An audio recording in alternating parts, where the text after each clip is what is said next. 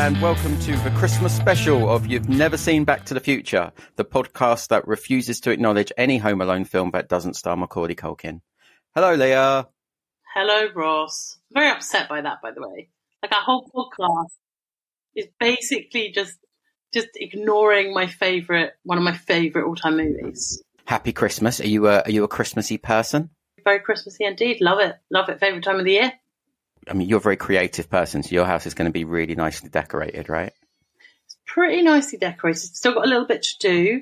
I've actually been making these reusable crackers out of material. So, yeah. And but then you don't get the snap. No, I bought snaps to put in them. And I bought these fantastic reusable felt hats from like a little Etsy shop called Hat for Life. And they are amazing. So no paper waste and just no landfill items, just reusable. See, I'm a bit torn on that because Christmas for me is about things being tacky. Like, I think these are still pretty tacky. I mean, they're very bright colours. They're all like sustainable and that sort of stuff. That's not tacky. Yeah. It's not really the Christmas spirit, is it? They even make them for infants with like quick release Velcro so they can't strangle themselves. So, yeah, I'm loving that. So, yeah, Christmas is a fun time in the Baker Taylor household. See, we're big on Christmas here, and my wife was making that point. She's like, "Oh, I'm glad that we're both really into Christmas," and that was just after she stopped me from doing any decorating. Like, I'm not allowed to put up Christmas decorations because it would look shit. Or her first flat when we moved in together, it was one of those, it's quite like small new build, and it had one cupboard. Like one built-in cupboard, and 3/4 of it was Christmas decorations into like different boxes of different color schemes. And she'd be like, "Oh, this year we're doing red." And I'm like, no, this year we're doing everything. That's how Christmas works. You just throw everything up. So I went and got the tree, and I started decorating the front room. And she was like, "Yeah, can you take that down and swap it with this?" And then the second one is, "Can you take that down and swap it with this?" And then by like sort of the third or fourth thing, I just stopped because I'm like, you've changed everything that I've put up. So now I just watch her put up. I watch Christmas films. She does Christmas decorations. Different styles, though. Some people like the colour coordination. Some people like the mashup. I'm a mashup fan. We had one year when I was in charge of Christmas decorations, I put up every Christmas decoration that we had.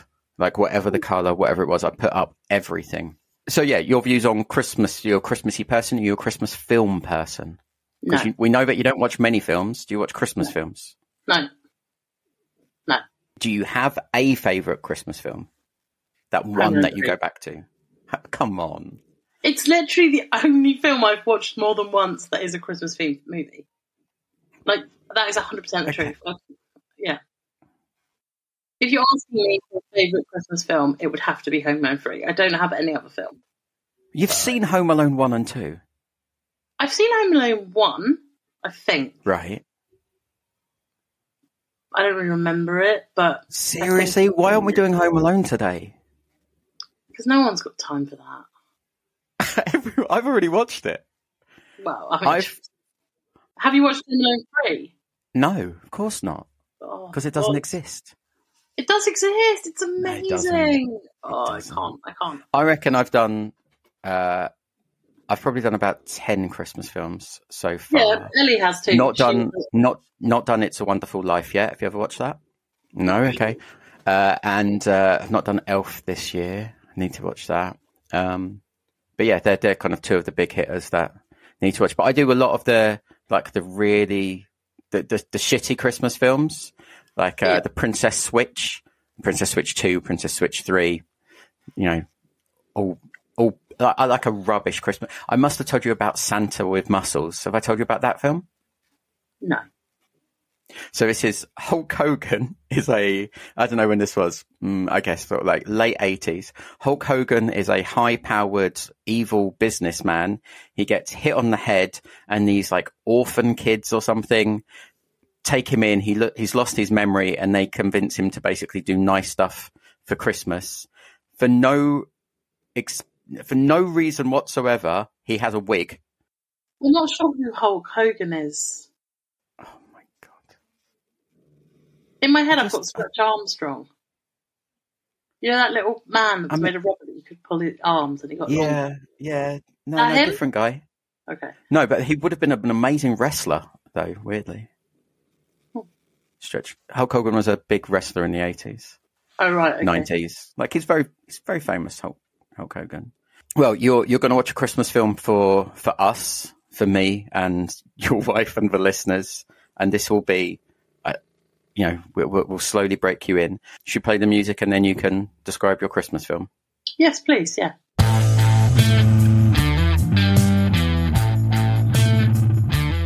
So all I know or think I know about this is that it is a Christmas movie and that it has Sylvester Stallone in it. I don't like him. I believe that this film is about a man who is very sick around Christmas time. I think he has a terminal illness. He ends up being exposed to some sort of serum, or maybe he is attacked by the Russians. Do they mistake him for somebody else or something? I don't know.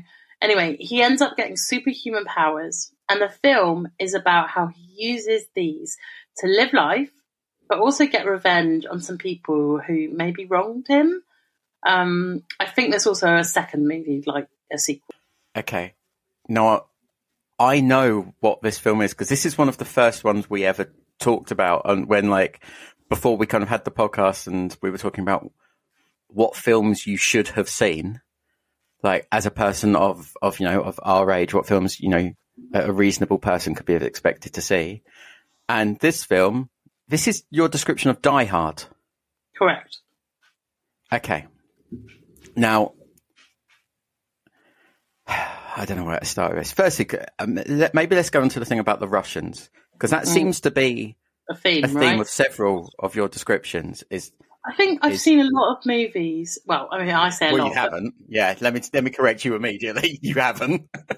The movies I have seen often involve the Russians. Home Alone 3 actually has some bad Russians in it. So, you do end up, sorry, I've given away a bit of a plot line there, but you do, end up with the Russians being quite notorious. And I think probably in my head, I've just got that kind of like the Salisbury poisonings, and they just don't really go away. So, but the point of this is that this guy is really ill. He's going to die. It's really sad. And then he gets exposed to this serum. I don't know how that happens, but I'm thinking maybe it's the Russians. And he gets superpowers. Okay. So it's called Die Hard because he's going to die hard? Like he's going to die and it's going to be fucking hard. Oh, it's called Die Hard because he's going to die and it's really, really sad. But then he gets these superpowers and he is a fucking machine. And he basically, like I say, he like goes out and gets revenge on people that have wronged him. So he becomes a bit of a badass. Yeah, this feels very similar to your description of Terminator. Where not at all. He's not. No. Has he?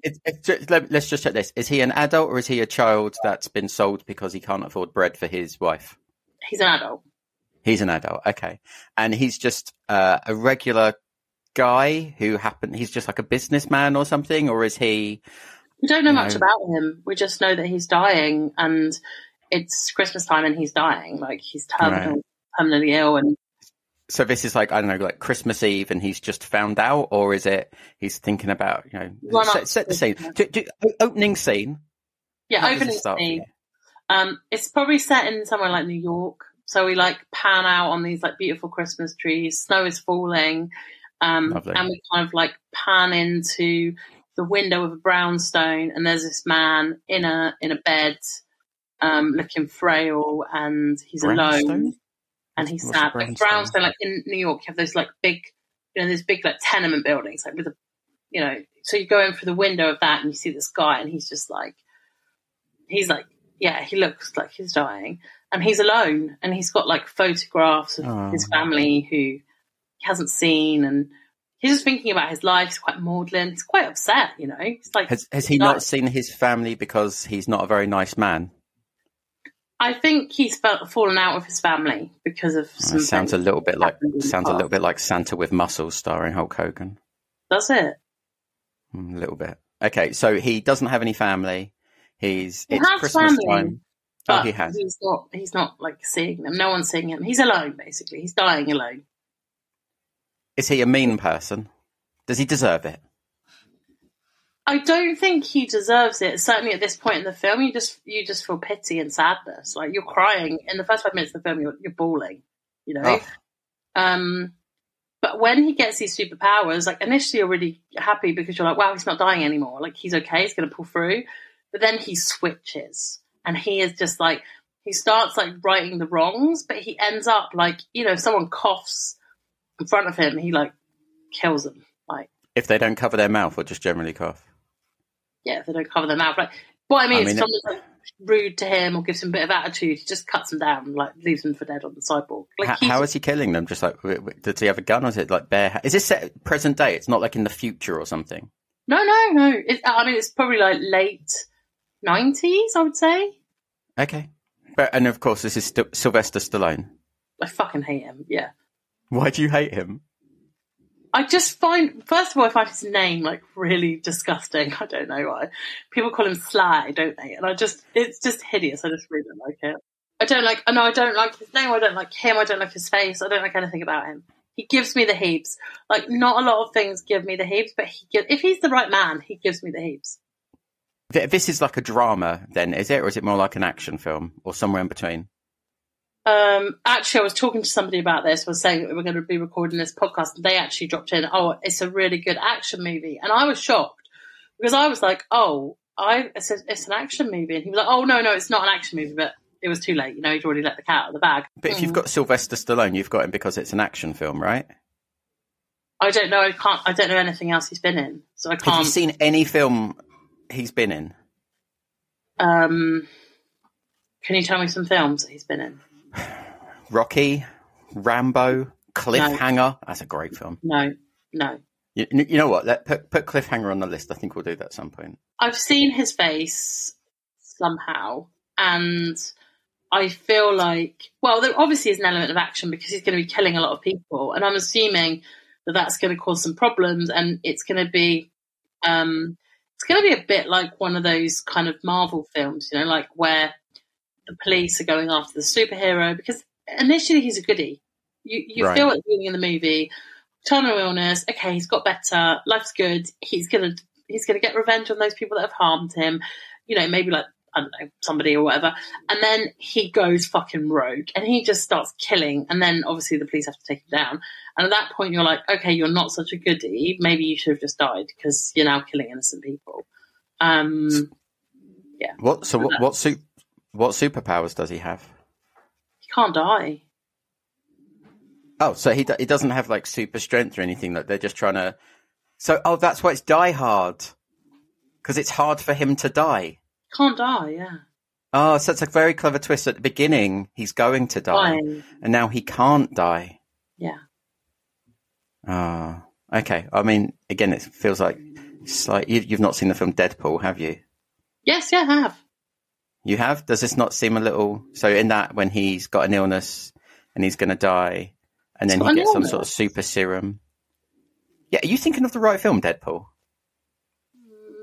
He's a cartoon. In Deadpool, he had like cancer or something, and he goes this like, you know, weird treatment that makes him all kind of, you know, look like a fucked up Ted Danson, but gives him superpowers. And then he goes out around trying to take revenge on the people who gave him those powers, but he just sort of kills a load of other people. But he does it funny, so it's all right. Big red suit over his head. Yeah, that's what I remember. But I just remember it being sort of a funny man who lives in a basement. I don't remember him dying or killing anyone. Do you remember him killing people? No. Okay. Right, I mean, that's quite a big bit of Deadpool. He's an assassin. But even when I watch movies, you know, I don't really remember them. That's the problem. No, apparently. I watch them and they just sort of go through my head and then they're gone. Like a scone. Like if you see it in front of you, you eat it and then it's gone. You don't like hark back to the scone. You've got the memory of a scone, though. No, but you've got a memory of what that scone was like. Yeah, but it's then not like it now. It no longer exists anywhere. But when you eat the next scone, you don't remember the scone before, do you? You don't go, oh my god, this is almost as good as the scone 4 scones back. I absolutely do, because we're different people. yeah, but you know I'm a big cake person, and you know, we've been to a lot of afternoon teas. Mm-hmm. Like, we like an afternoon tea. It's a nice day out. It's tea and it's cake. It's like, it doesn't get much better than that. We were going to so many, we put a year ban on us going to them because we were like, we just sort of need to flush out our system a little bit. We actually came to yours for an afternoon tea once, and it was fucking amazing. It was the Cadbury's themed tea that Hayley put on. It was unreal. Oh, yeah. And that was, yeah, I mean, the last time you came around for cakes, that was. Oh my God, cake was too big to eat, wasn't it? To be honest. Look, we don't have any advertising yet, but Black Goo in Tring and Berkhamsted do some fine cakes. I'll second that. Oh yeah, so the film. Yeah, yeah. So, look, actually, this does. I would agree, it does turn into an action movie, and I would agree that it does. You know, and it leaves you wanting more if you're into this sort of thing, and that's why there is a part 2, because you know he really is full of love. So there's So let's go back to the people who gave him. So he ends up being exposed to some sort of serum, or maybe he's attacked by the Russians. Do they mistake him for someone else? So how does he get these superpowers? So he goes for a routine kind of checkup at the hospital. I guess really he's dying, so it's probably just a, you know, like a little cursory, you know, oh, you're just still dying check. And let's check your heart rate. Yeah, poor, good. Blood pressure, bad. Yeah, all good. All on that arrow's pointing downwards. Trajectory. So, and as he's leaving the hospital, there's some sort of incident. So this is where it's like, I don't know which way we go down. Either he's exposed to something that is dropped, you know, and it like gets up into his face and he breathes in the vapors, or the Russians are after somebody. And you know, when I say Russians, I'm talking loosely. They could be any. They don't have to be Russian. They could, to be fair with you, I think the Russians are quite known for their poisoning. No. How would you poison someone? Sarin. I think it's sarin, isn't it? But it's weird how quickly you came up with sarin. How are you going to put the poison into something? Are you just like running just based on like your history of just based on your history of crime from the previous episodes and your evil? Because we know that, again, things that we've had to edit out for legal reasons was your plan on how you would basically how much you would, I don't know, admire. How do I say this in a way that you've got an evil streak? Yeah, I'm going to have to cut this out again. You've got an evil streak, Leah, so I know that you've thought about this. How would you poison someone? The easiest way to poison somebody is over a long period of time and literally just build up, put a match in their tea every day. And a match? Over a period, a match, just a normal match. And over time, that amount of, what is it even? Is it sulfur? Let me have a look. You know what? I've got a really weird feeling that you've told me this before. So again, I kind of thought that I'd ask this question, it'd be off the top of your head. But I don't think this is. I think you genuinely have thought about how you would poison someone. Oh, I have. Of course I have. It's like... Of course you have. Yeah, but doesn't everybody? I mean, I think most people have given thought to how they would kill people if they had to. There's lots of ways to do it. I mean, you want to do it in a way that's... Poison is definitely a good way of killing people, right? Because, you know, it's not hands-on. I don't know if a match in a tea every day, like, they're going to notice, they're going to drink their tea and then be, oh, it's a match in the bottom. That's weird. No. Sorry, you'd leave it in there. Just leave it in there whilst it was brewing, and then you'd remove it. So basically, you'd be building up over time this... I read this somewhere. I think when I was just planning to kill someone once. Is this when you were on the dark web? The internet's got some great answers to this. I mean... Well, how to poison people? Yeah. Oh, my God. Ethylene glycol.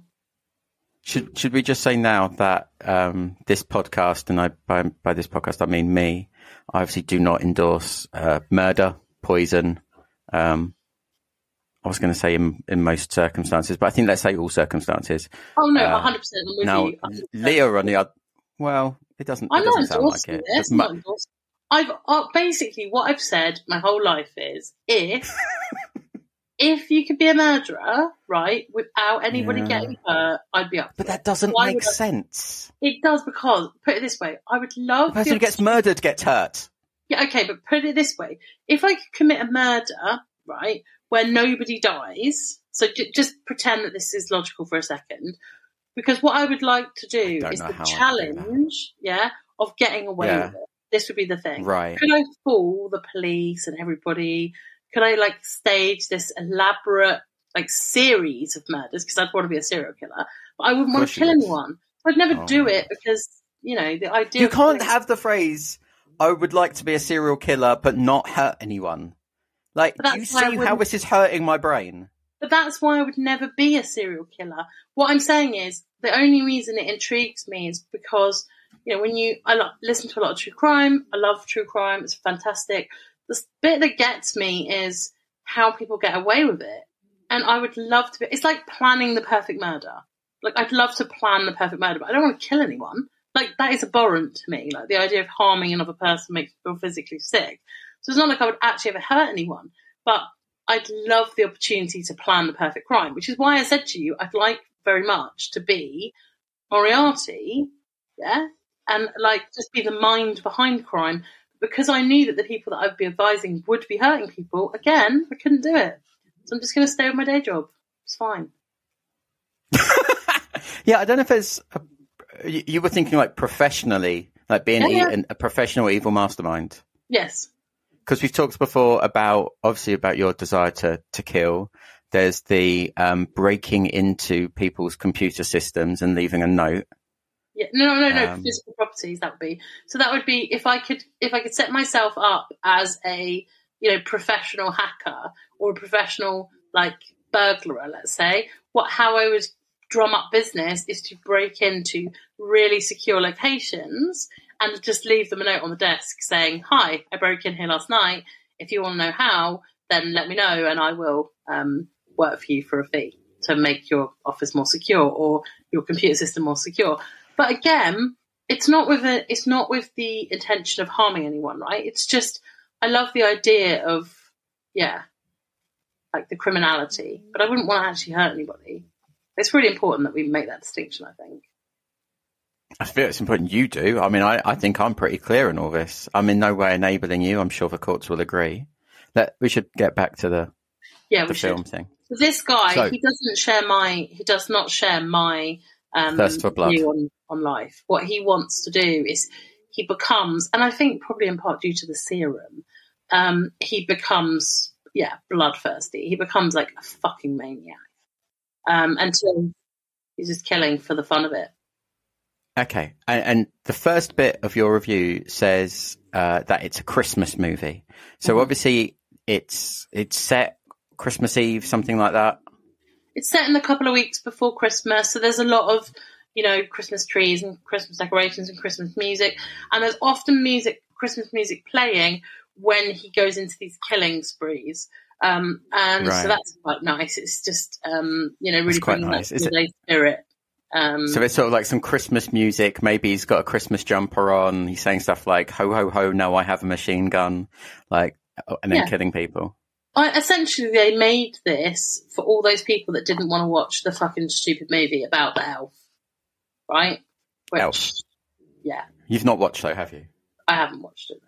No, okay. So that stupid movie you've not seen. But I have seen... Have you seen the Asda advert? Yeah, that's awful. Oh, is it? Well, yeah, because it's... What, do you like that because of the elf? I think it's a nice advert. When he gets the job... watch the film that elf is in, called Elf, and then that will make more... An advert is the perfect amount of time for me to focus on something. Now, I will say this with a very, This explains why our podcast's all over the place. I'm pretty sure that I have some form of, like, ADHD, because it occurs to me that trying to watch a movie is painful. Whereas watching an advert for 2 minutes, very enjoyable. So, if all movies could be advert length, this would be a great result. This movie is quite long. Is it? It doesn't feel like it. I only just found out how long it is. How long is I it? would say, look, the first, How long is it's it? a while. How long It's is a, it? it's a while. How But long is it? it's about 2 hours. Oh, right? that's so But I would say, long. but hang on. I would say the first 10 minutes, bit slow. Last 10 minutes, bit slow. Everything in between, brilliant. Like, genuinely brilliant. That's a fucking lot of adverts. How Christmassy is this film? I mean, not particularly. I don't think he does have a Christmas jumper. I think it's set in Christmas, and probably, people are more happy at Christmas. This guy who's just found out he's going to live, and he should be really happy with life. But then the serum, turns him bad, and he starts like killing people. And that's more poignant because, we all lose loved ones, and that's sad, but you lose a loved one at Christmas, it's even worse, isn't it? It's like, and he died on Christmas Eve, So there's that harrowing, extra layer of heroism. Sure. Harrorization. Yeah. Okay. So let's just make sure we've got everything covered. Sylvester Stallone, you don't like him. It's a Christmas movie. Mm-hmm. He gets very sick, terminal illness, exposed to some sort of serum, maybe the Russians. Don't know why. We've not really covered how the Russians have got involved, but let's not worry about that. Superhuman powers, being that he can't get killed, tries to take revenge and track down these Russians, and then basically gets really moody and kills a load of other people. The serum turns him bad. I mean, that's the point. It's like, instead of just giving him life, it's like giving him like proper seething anger, and he's just got a thirst for blood that can't be. I mean, I think probably towards the end, he's almost like biting out people's windpipes. It becomes Jesus. Yeah. I thought he was going around like shooting people who annoyed him like the guy. I mean, because I would say as well, the one who's annoyed him by coughing and not covering his mouth, don't bite out his windpipe because he might have some sort of, throat infection. That's a terrible person to. He uses a knife for close combat work, but he's just, he's angry and he can't control himself. So it's not like he was a soldier or anything. He's just going around stabbing up people. We don't know what he did before he was sick. I don't think so. I think he was like a baker or a butcher or something. I think he had a very simple backstory. So is he doing this like dressed as a butcher with, an apron and a big white hat? Is he a bit more casual, maybe like a vest, bare feet, just chilling out? Regular clothes. He's just dressed in regular clothes. He's got jeans and a nice t-shirt. He's just and a nice t-shirt. Does it have a slogan on it saying like, driving home for Christmas or something? Maybe. I mean, you mentioned he could have a Christmas jumper if you want. I mean, that would probably be. Look, he's going to have to go and buy clothes. Not my film, Leah. Let's be honest, because he's been lying in bed in a pair of pants. Like he wasn't investing in clothes. He was dying. He had clothes. He had clothes before, though, right? Before he was dying. But don't take them away. He's ripped, man. He wasn't ripped before, was he? Oh. So he's got to go out and buy some. So he needs like muscle stuff. Like to fit him, and he probably needs a long coat, I would imagine. Okay, why does he need a long coat? I think if you're going to stalk people, you're going to stalk about New York and you're going to be killing people, you need a long coat. If you when people take a lot of drugs and sometimes they get like that kind of like, it's like I don't know which drugs it is, but there are certain drugs that people take and they get like really, really strong on them. Steroids? No, it's like it's like they're kind of so out of their mind that they don't know their own strength. So essentially, they can lift things that they shouldn't be able to lift because they're basically just not worried about ripping every muscle in their body because they're so fucked. This is what the serum's doing to him. It's giving him this sense of like total and utter, like he's unstoppable. Okay, and then at the end, we say that, and then at the end of the film, does he get stopped? No. Ooh, how does it end? That they can't find him. And we see him, like, leaving New York? Yeah. On a train? Mm. What do we know where he's going? No. We know that he's going to terrorise people somewhere else. But okay. So he doesn't get better in any way. It's not like some sort of tale, and at the end of it, it's not like a sort of Scrooge thing where at the beginning he's like really mean and he gets taught a lesson, but at the end of it, he's a lovely guy. That's a good point. Have you ever seen Muppets Christmas Carol? No. Oh, come on, Leah. Just watch Muppets Christmas Carol. I can't. I'm only watching one film, and this is the film I'm watching. This is why there's a sequel, because basically what we find out, later on, is that he's actually got a whole plan of what's going to happen next, but we don't know that. We just know that he's rained terror on these people and then he's left. I think probably in the sequel you learn that the terror that he rained wasn't completely arbitrary. Like, there was actually some logic to it, but in the first film you don't know that. You're just like, fuck me, this man's just killing, indiscriminately. But actually, and then maybe there's more to it. And it just ends with him, and it ends with him on a train going off to terrorize another city. Yeah. And the FBI and everybody are like, we've got to stop him. They're like, we know we've got to stop him, but, it's how do we kill a man? So it kind of goes up a gear. So, like, the second one's like Die Hard, Die Harder, something like that. Yeah. Very good. Die Hard 2 is good, but it's kind of Die Hard 1 somewhere else. Well, exactly. Die Hard 1 is a genuine, like, classic Christmas film and brilliant film. I think you're going to enjoy this. I hope so. I think on our scale, where are you expecting it to be on our scale of Top Gun? Was at the bottom. Top Gun was at the bottom, and then Pulp Fiction was at the top. Yeah. Where were you placing it in between there? Because obviously we're trying to fill up your top 10 films, and even though you've seen 10, you've only got, I think, one film in your top 10. Only one of those 10 films made your top 10. Correct. Yeah, this is not making the top 10. 28 Days Later did as well, didn't it? I think it's about number 14 on my scale. Okay, that's weird because you absolutely loved that film, but fine. I loved it. But when I saw... And you've seen like 12 films in your life and it's at number 14. No, that's not true. I've seen more than that. Like Home Alone, I've seen a lot of musicals. Like, I've seen a lot. You've not seen Home Alone 1 and 2, the two original, because this gets me annoyed that you've only seem to have seen I'm pretty Home sure, Alone 3, which is it's by any account has to be the worst one. Home Alone 3 is an amazing film. I've not seen it. Unless I get really desperate this Christmas. Oh, can you just watch it? Look, can we just we won't even do it like Reversey Percy style. We won't even do it like properly. Can we just do like a little sidebar for the new year where we just talk about Home Alone 3? You know what? I'm going to watch Die Hard tonight. Mm-hmm. I will try and watch Home Alone 3 before we do before we record part 2. Macaulay Culkin's not in Home Alone 3. Great kid. Great. Alex. His name is Alex. He's a great actor. Well, it's no Macaulay Culkin, is he? Oh, he's better. He's actually better. Oh, right. No, we're wrapping up now. We're finishing. This is it. Okay. Done. All right. Well, I will see you on the other side. Yeah. See you later. Bye.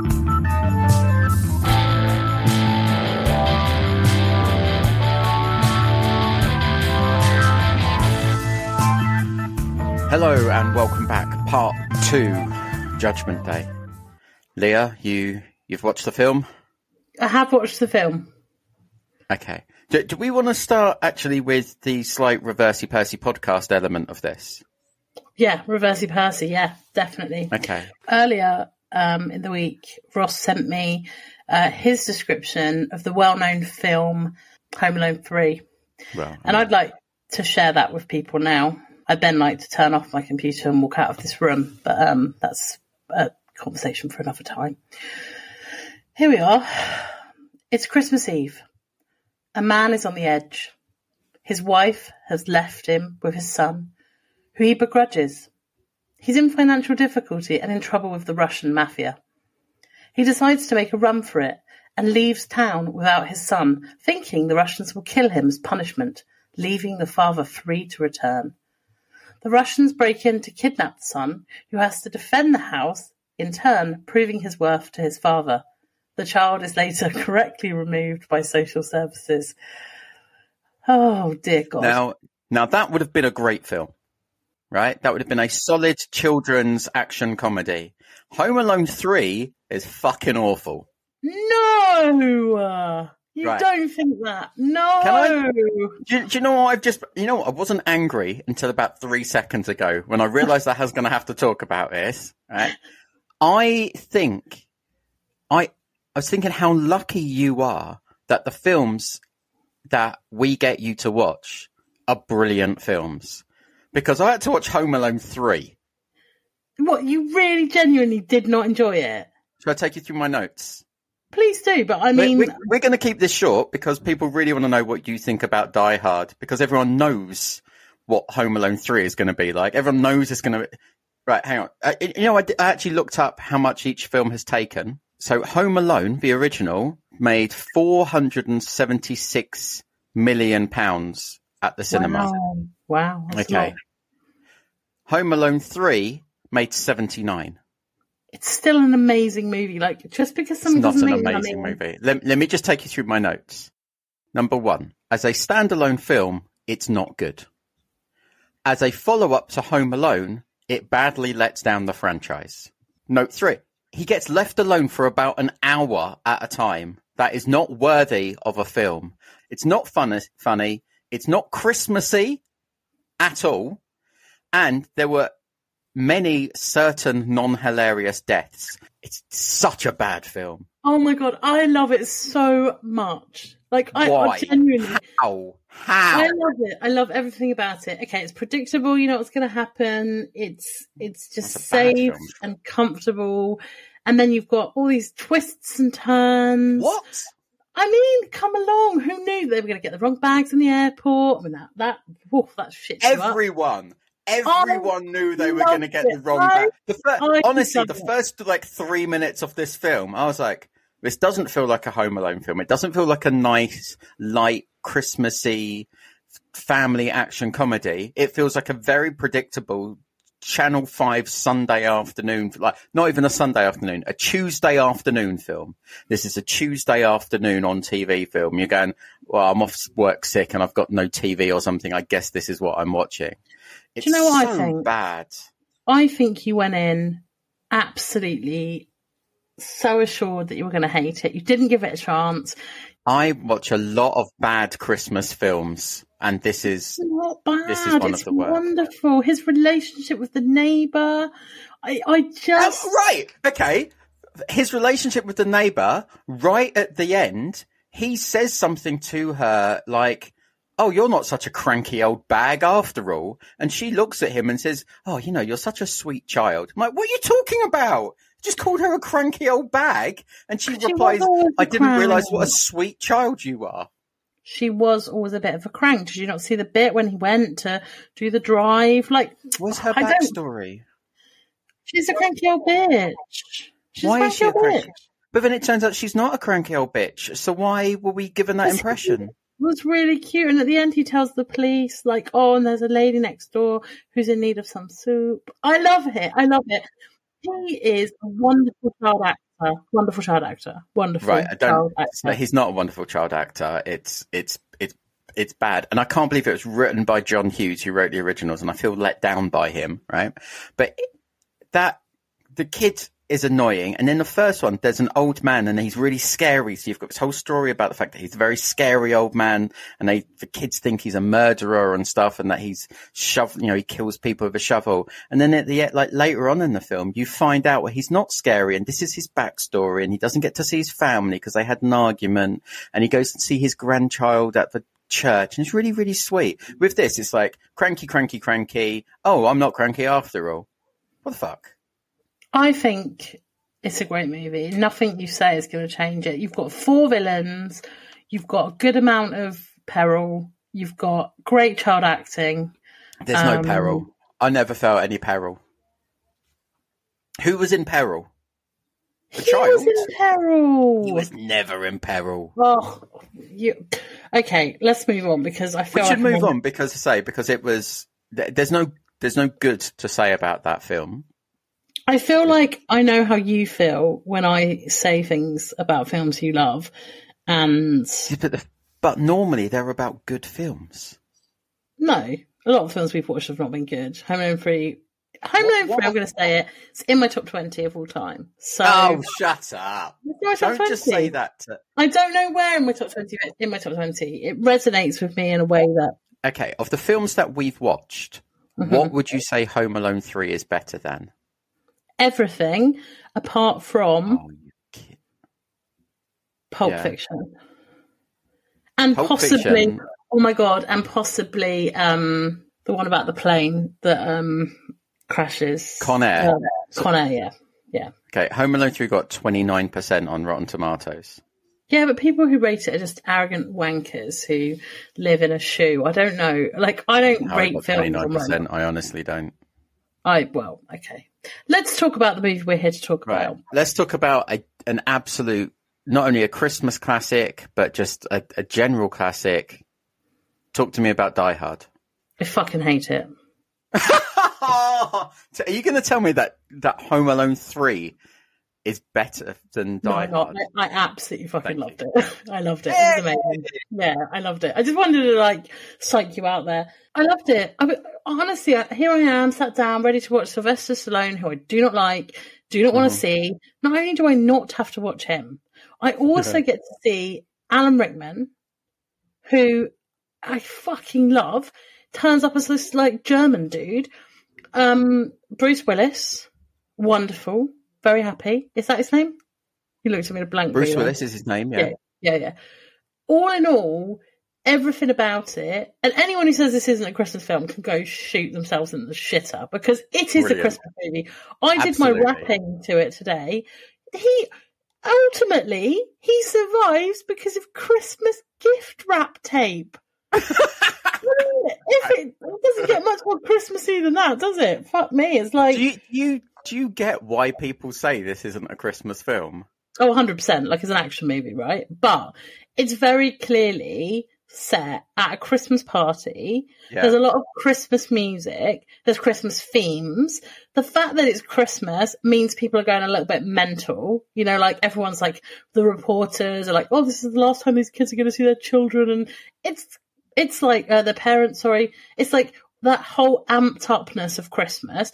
Like, the chauffeur guy, he probably only said he'd wait because it was Christmas. Like, people do strange things at Christmas time. If this hadn't have been set at Christmas, that chauffeur guy would have just fucked off with the limo. Different film, right? He played it. Yeah. I think people who say, I sort of get the argument that it's an action film, but I think, like, we watched Lethal Weapon however long ago it was. Yeah, and Christmas that's not a Christmas film. I would agree. It's set at Christmas, but it's not in any way Christmas. This, and I'll call them out. My mate Lewis, who always messages me about the fact that Die Hard isn't a Christmas film. Oh, Lewis. With other films, maybe they're set at Christmas, but it's not like the thing about it. It's not what drives it. Throughout this film, it's like the whole reason everyone is together on that day in that building is because it's a Christmas party. I will say my view, just for the sake of neutrality, my view is maybe slightly skewed by the fact that this morning I went on the Santa train with my toddler to visit Father Christmas. I had the day off work, I played Christmas music, and I did all my wrapping whilst watching it under the glow of the Christmas lights. If I'd have watched this in June... Yeah, actually, it was released in, I think it was either May or June. Wow, that's an error on their part. But had I watched it in May or June, it would have stood up for me as an action movie. I wouldn't have been like, oh shit, I better watch this again in December. I would have been like, oh, okay, no, we can do this. I can accept that it's not Christmas. Does that make sense? Yeah, I get it. Say, watching The Grinch, which I have seen, in like May or June, would not work for me at all. Like, I'd be like, no, I'm sorry, I can't actually deal with this and go away. So talk me through it. So did you start watching it? And because I said it's a little slow to begin with. I like the start. Yeah. Yeah, I did. And have you ever? I mean, you do a lot of travel. Do you ever make fists on the carpet with your toes? No, but I've seriously been thinking since that film maybe I'll start. I don't see what that's got to do with it, because by the time you're home and you get to a carpet, it's been like an hour since you've been flying. How does that help with flying? You've landed by then. I liked it because from the minute we watched it, like Ellie did say to me, could you read me a synopsis of the film before we read it? And I said, yeah, of course I can. So she said, okay, should we watch the movie? And I said, yeah, fine. I said, I'm quite excited to see it, actually. She's like, well, just wait, because 2 minutes in, you're going to realise that, you know, you're quite wrong about this one. I was like, oh, shock. I love it when we watched 28 Days Later, like I told you, like from the beginning, it was very clear that I was like, what the fuck is going on? Like, this is not my film. But at the same time, I was immediately like drawn in by it. Like, I was like, wow, this is, and it was exactly the same with this. I was like, okay, where is this going? Like, and I did think, oh, fucking hell, we're just going to have to deal with this this relationship. But immediately I love the fact that, you know, the woman was the success. Like, this sounds awful, but so often in films, it's like men have these like big jobs and, you know, women are like stay-at-home wives. I love the fact that she got this big job and, you know, moved for it. And so I was already quite ingratiated towards the film because I was like, oh, this is nice. And it's probably old, right? 89, I think. Fuck, well old. I was like 6. He was a TV star at that point, and people did not think he was going to be a film star. So if you look at the original posters, he is not in the original poster because basically they didn't really want to advertise it was Bruce Willis. And then it got, you know, it very quickly became popular. So they kind of then added him to the poster. Alan Rickman's first ever film. Was it really? Yeah. Oh, he was good. I didn't think he was as strong as he could have been. There were parts where I thought his acting let him down slightly. Oh, really? Like when? Give me examples. So you know the bit where that basically he's pretending to be a victim. Yeah. And Bruce Willis like figures it out really quickly, hence why he gives him an unloaded gun. Well, apparently they added that scene in because he was basically like backstage doing an American accent. Because obviously in the film he's German, he's actually British, and he was like backstage doing an American accent, and they like came up with this scene. There's not really many scenes where they're face to face. No, but I felt like, so he had to act like he was a bad actor, like his character was a bad actor, but I felt like he acted like he was a bad actor, acting like his character was bad. I mean, yippee-ki-yay, motherfucker. Like, I have heard someone say that before and just thought, the fuck is wrong with you? That's not language. But this is one of the questions I ask you every time of like, there's phrases in a film that are really famous. You actually recognize, this is the first time you recognize the phrase from a film. Because when I've heard someone say it, it's like, I remember once having a conversation with somebody, I think I was drunk, and they had nunchucks, if that's how you say them. And we were walking to a party with these strangers that we'd met, and he was like lobbing these nunchucks around. And this he is a friend of yours, a friend no, of yours. Stranger. Right. I was with my friends. We got invited to go to this party. We were like 20 or something, and we were like, yeah, sure, fuck it, why not? This guy pulled out a pair of nunchucks and he was like flinging them around in his hand. I was like, wow, that's really cool. And then he hit himself in the head and knocked himself unconscious. And the friend of that guy said something like, well, you know, when you live by the sword, you die by the sword. And it was like, when you live by the nunchuck, you die by what fucking people even make? We left. We were like, oh, actually, we've got another party to go to. Goodbye. Bye-bye. It's those moments where people say things and you're like, what the fuck is wrong with you? I have heard probably several people in my life say yippee-ki-yay, motherfucker, and just for expand your vocabulary because that is not appropriate for the situation. Now I understand, completely appropriate and actually very well used. I will be using it for sure. Well done, Nunchuck Man. Well done, yeah. Well done, Nunchuck Man. If he's alive, he might have died in that graveyard. We were walking through a graveyard. We were cutting through a cemetery in Exeter to get to this party. So that's fresh. He knocked himself out in a graveyard with nunchucks. Yeah. Did you just leave him unconscious? He was with his friend, the guy by the sword.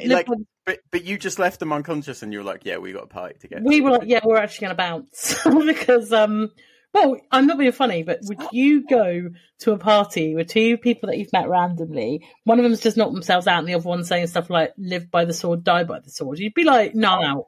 I probably wouldn't walk through a cemetery with someone I've just met were waving around nunchucks. He didn't have nunchucks when we went into the cemetery. We went from a pub in Exeter, totally normal. We walked. They were like, "We're going to a house party." We were like, "Great, all in for that." Because normally the house parties are at my house, and to be honest, I needed a break from cleaning up. So I was like, "Yep, let's do it." So we started walking, and we got to this one bit. It's quite common that you cut through this cemetery. It's not weird. But as we were cutting through, he pulled them out of his pocket, and I was like, "Oh, awesome! That's pretty cool." He was like, "Yeah," and he started like doing this whole like. He was quite good up until the point where he twatted himself in the head. But he was quite good up until the point he knocked himself out, hitting himself in the head. Yeah, there was a guy, like a friend of a friend, and he used to tell people that he was a stunt man, and they'd be like, and basically that just meant he would do stupid shit. Like they'd be in the pub and he would start like eating a pint glass.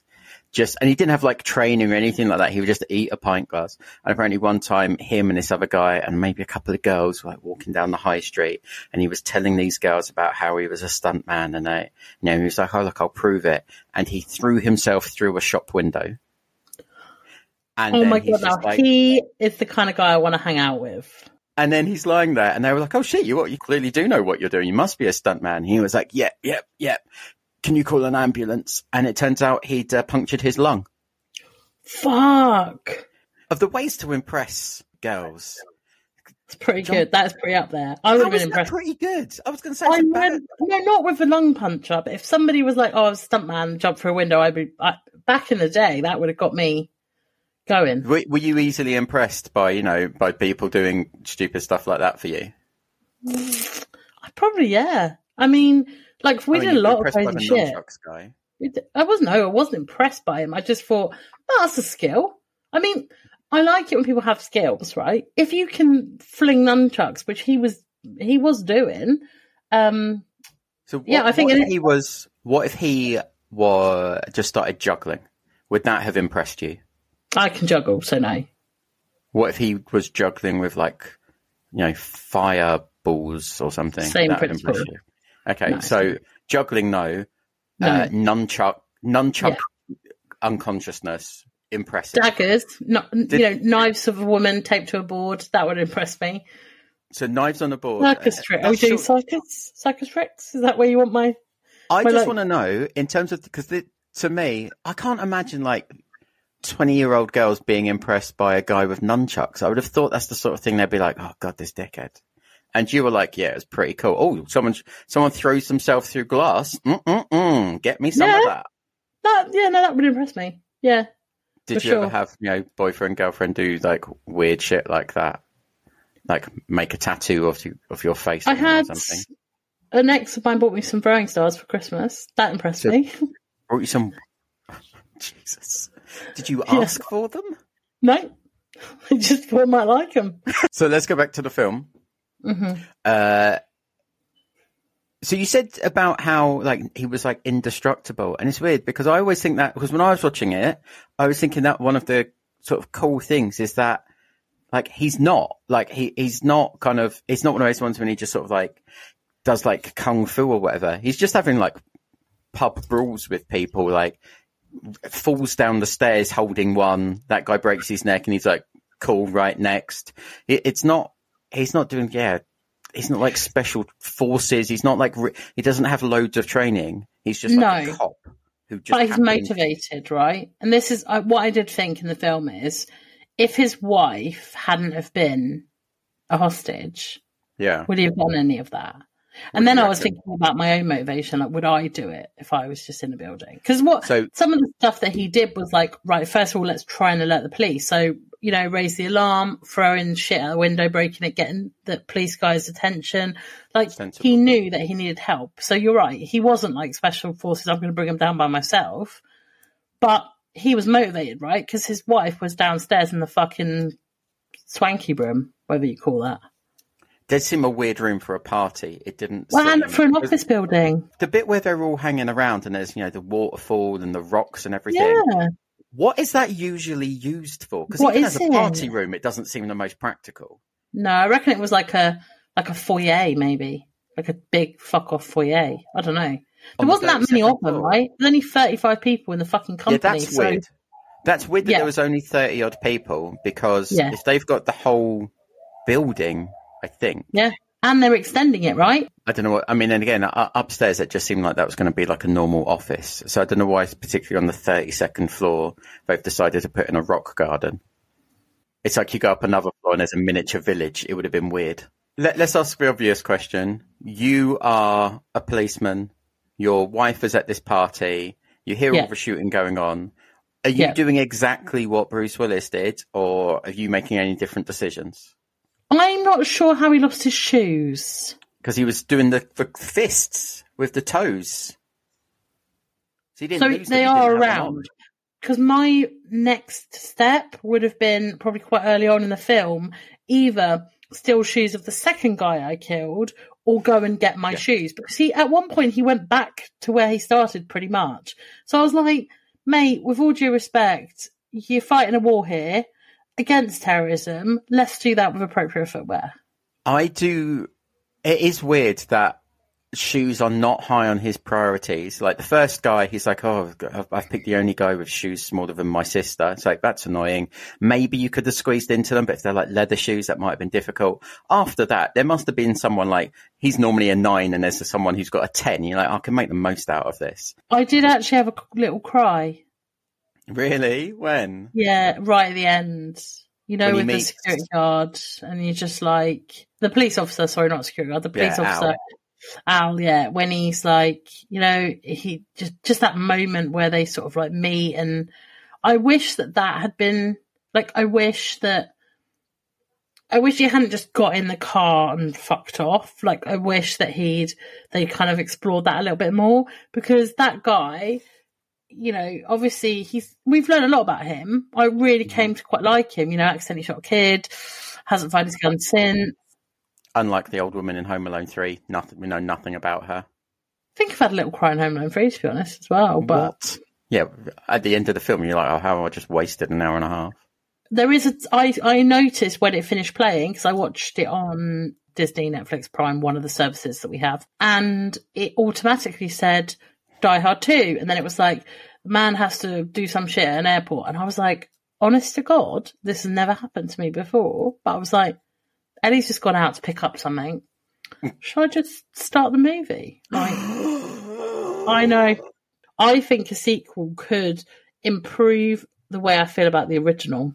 You are right, though, because Home Alone 3 has elevated my view of 1 and 2, because they're like fucking Oscar-worthy now, because number 3 was such a piece of shit.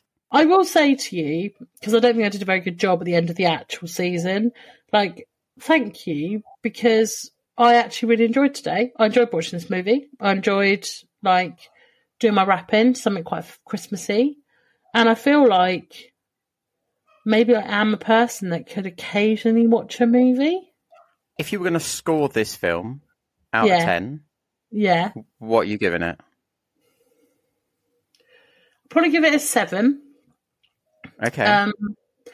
I'm not going to hurry to watch it again. I think it's a one-time watch. Like, it's not going to be an annual tradition or... Well, this is the thing. You don't have any Christmas films you watch every year, do you? I mean, Home Alone 3. You don't watch that every year. I probably watch it about once a year. You cannot watch that every year. I give it a good watch. Yeah, I mean, we don't. We don't have a lot of. That's true. We don't. Do you have any Christmas feelings, Christmas traditions that you want to share with people? Oh, my Christmas traditions are fucking mental. I think I'd blow your mind. That's what I'm asking. Well, the big one is, it's not so much a Christmas tradition, but it does normally happen around the Christmas time, is we invented our own holiday. It's called Shana. Sorry. There are 7 days of Shana. Shana? Right. I remember you telling me about this before. Go on. It's only with my brother and then now my sister-in-law and Ellie and our children. So there are 7 days of Shana. Each day has a name. There's a constitution do you want to give us the names of the days? No, I don't want to. It's very private. But essentially, we give each other 7 gifts. Although the children, they have to earn their 7 gifts. So, you know, when they're 1, they get 1. When they're 2, they get 2. When they're 3, they get 3. When they get to 7, it's 7 forever. Right. Yeah. It's 7 days of Shana.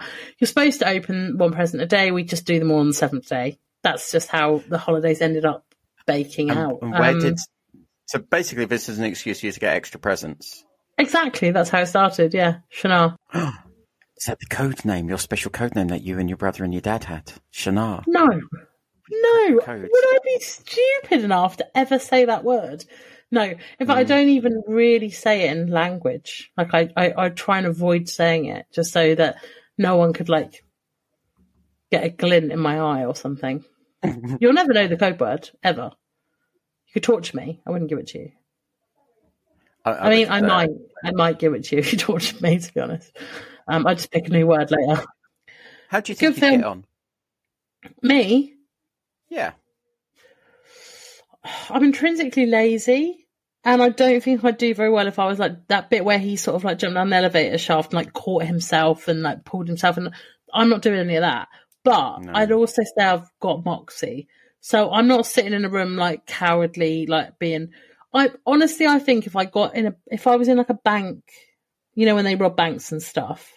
Yeah. Like, I'm like, even though I know it's the wrong thing to do, I'd try and fucking take out the gunman.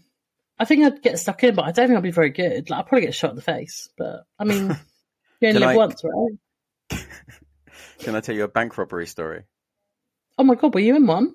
No. There was this one in Watford about 10 years ago. So there's a film called The Inside Man, where basically this guy breaks into a bank and then afterwards, like, kind of like hides in some hole and then, you know, escapes out in another time. And that's how he gets out. Like, everyone's looking for him. They can't work out how he left. And the reason is he didn't leave. He kind of left later. And there's a co-op bank in Watford, and some guy who worked there basically had like an idea. He's like, well, why don't we'll do something like that? So we'll put a load of money into a bag and then we'll hide the bag and take it out another time. So what he did is, him and his mates, they, changed the rotors. So like the managers and the staff, all the male staff weren't working on a particular day. And he got one of his mates to come in with a pretend bomb strapped to him. And this is on like TV, and because they were in there for hours of like this hostage situation, helicopters over top and all of this sort of stuff. And basically they're in the back room with like, you know, the guy with the bomb and, you know, and his hostage, who's his mate. And they were getting a load of money, stuffing it into a bag. And their plan was to stuff it into like a tile in the ceiling. The only problem was the tiles were too small, so they couldn't get the bag in. And this is basically how they were foiled, because they couldn't actually hide the money. But my favourite bit about it was that there's all these like cameras at the end of the road and like, on the helicopter and stuff, like shooting this thing. Next door to the bank was a strip club called Beavers. So Beavers got a lot of press coverage that day. Wow, that's cool. So, one last question about the film. Is Die Hard an appropriate name? Oh, no, not at all. Yeah, I've always found it a little bit of a weird name. Doesn't make any sense. Not really. At all. Like, is it, if it was like, you know, is it like it's hard for him to die? Because that doesn't. I don't think so. Not really. Like you say, he didn't have any superhuman strength. And, you know, most of the people died pretty easy. I mean, it didn't seem like that much effort. No, it's not a great name. I mean, it's a good name because it kind of sounds strong, but it doesn't really describe the film, does it, at all? Do you think it's a better film than the one that you described with the... Oh, hell yes. No one needs terminal illness. Nobody needs terminal illness. Like, that in itself is a downer, Debbie Downer. And to be doing that at Christmas, like, and then to go from that to being like this fucking absolute a-hole. Like, no one needs that. Like, this film is immeasurably better than mine. So, you know what, yeah, I mean, win all round. It's a lovely way for us to end that. Terminal illness is a downer. Happy Christmas, everyone. Happy Christmas. Yeah, happy Christmas. And we'll be back. I'm so excited for what comes next. You know, I'm getting into it now. So, yeah, I don't know what you've got lined up for next year, but I'm here. I'm not sure. I think I've got a list of a few of them, but I would say that, look, we've got an Instagram page, we have got a Facebook page, We don't use the Twitter page. I don't think I've ever posted on that. Instagram and Facebook are our main ones. If you have got suggestions of films that you would like Leah to watch, put them on there. Suggest some films on there, or you can contact us separately. If you are enjoying this podcast, please tell your friends. Please rate and review us and like and subscribe and all that good shit. Yeah. Tell people. Tell one person. Just tell one tell a stranger. Tell a stranger. And if you find one of our little cards, I don't know if that would work. I think you're better off telling someone you know. I say tell a stranger. I got chatting to someone on a plane the other day. You're just going to walk up to a stranger and say, try this podcast? No, you have to be in context. Like cabbies, they're strangers, but you can tell them about podcasts. Fair. Yeah. Fair. Also, people you sit next to on planes. And it's a great time to strike up a conversation with someone on a plane. And if it turns to it, you can say, right, you know what? Nice chatting to you. I'm just going to tune in now. Favourite podcast. If you heard of these guys, fucking awesome. Get in. Hey, you want an earbud? Whatever. If you feel that there is a clean and you're happy to share. If not, get them to buy their own earbuds. Whatever. My point is, tell a stranger. Like, you don't have to know the person you're telling. Just tell people. Like, you know. That's all. And I think that's what Christmas is about. Yeah, it's like we're giving you a gift. Right? Yeah. We're giving you a free gift to share with strangers, and that gift is a podcast and a hopefully clean earbud. Yeah, perfect. All right. Well, thank you, Leah. Thanks for watching another film, and we'll do this again soon. Yeah. Bye.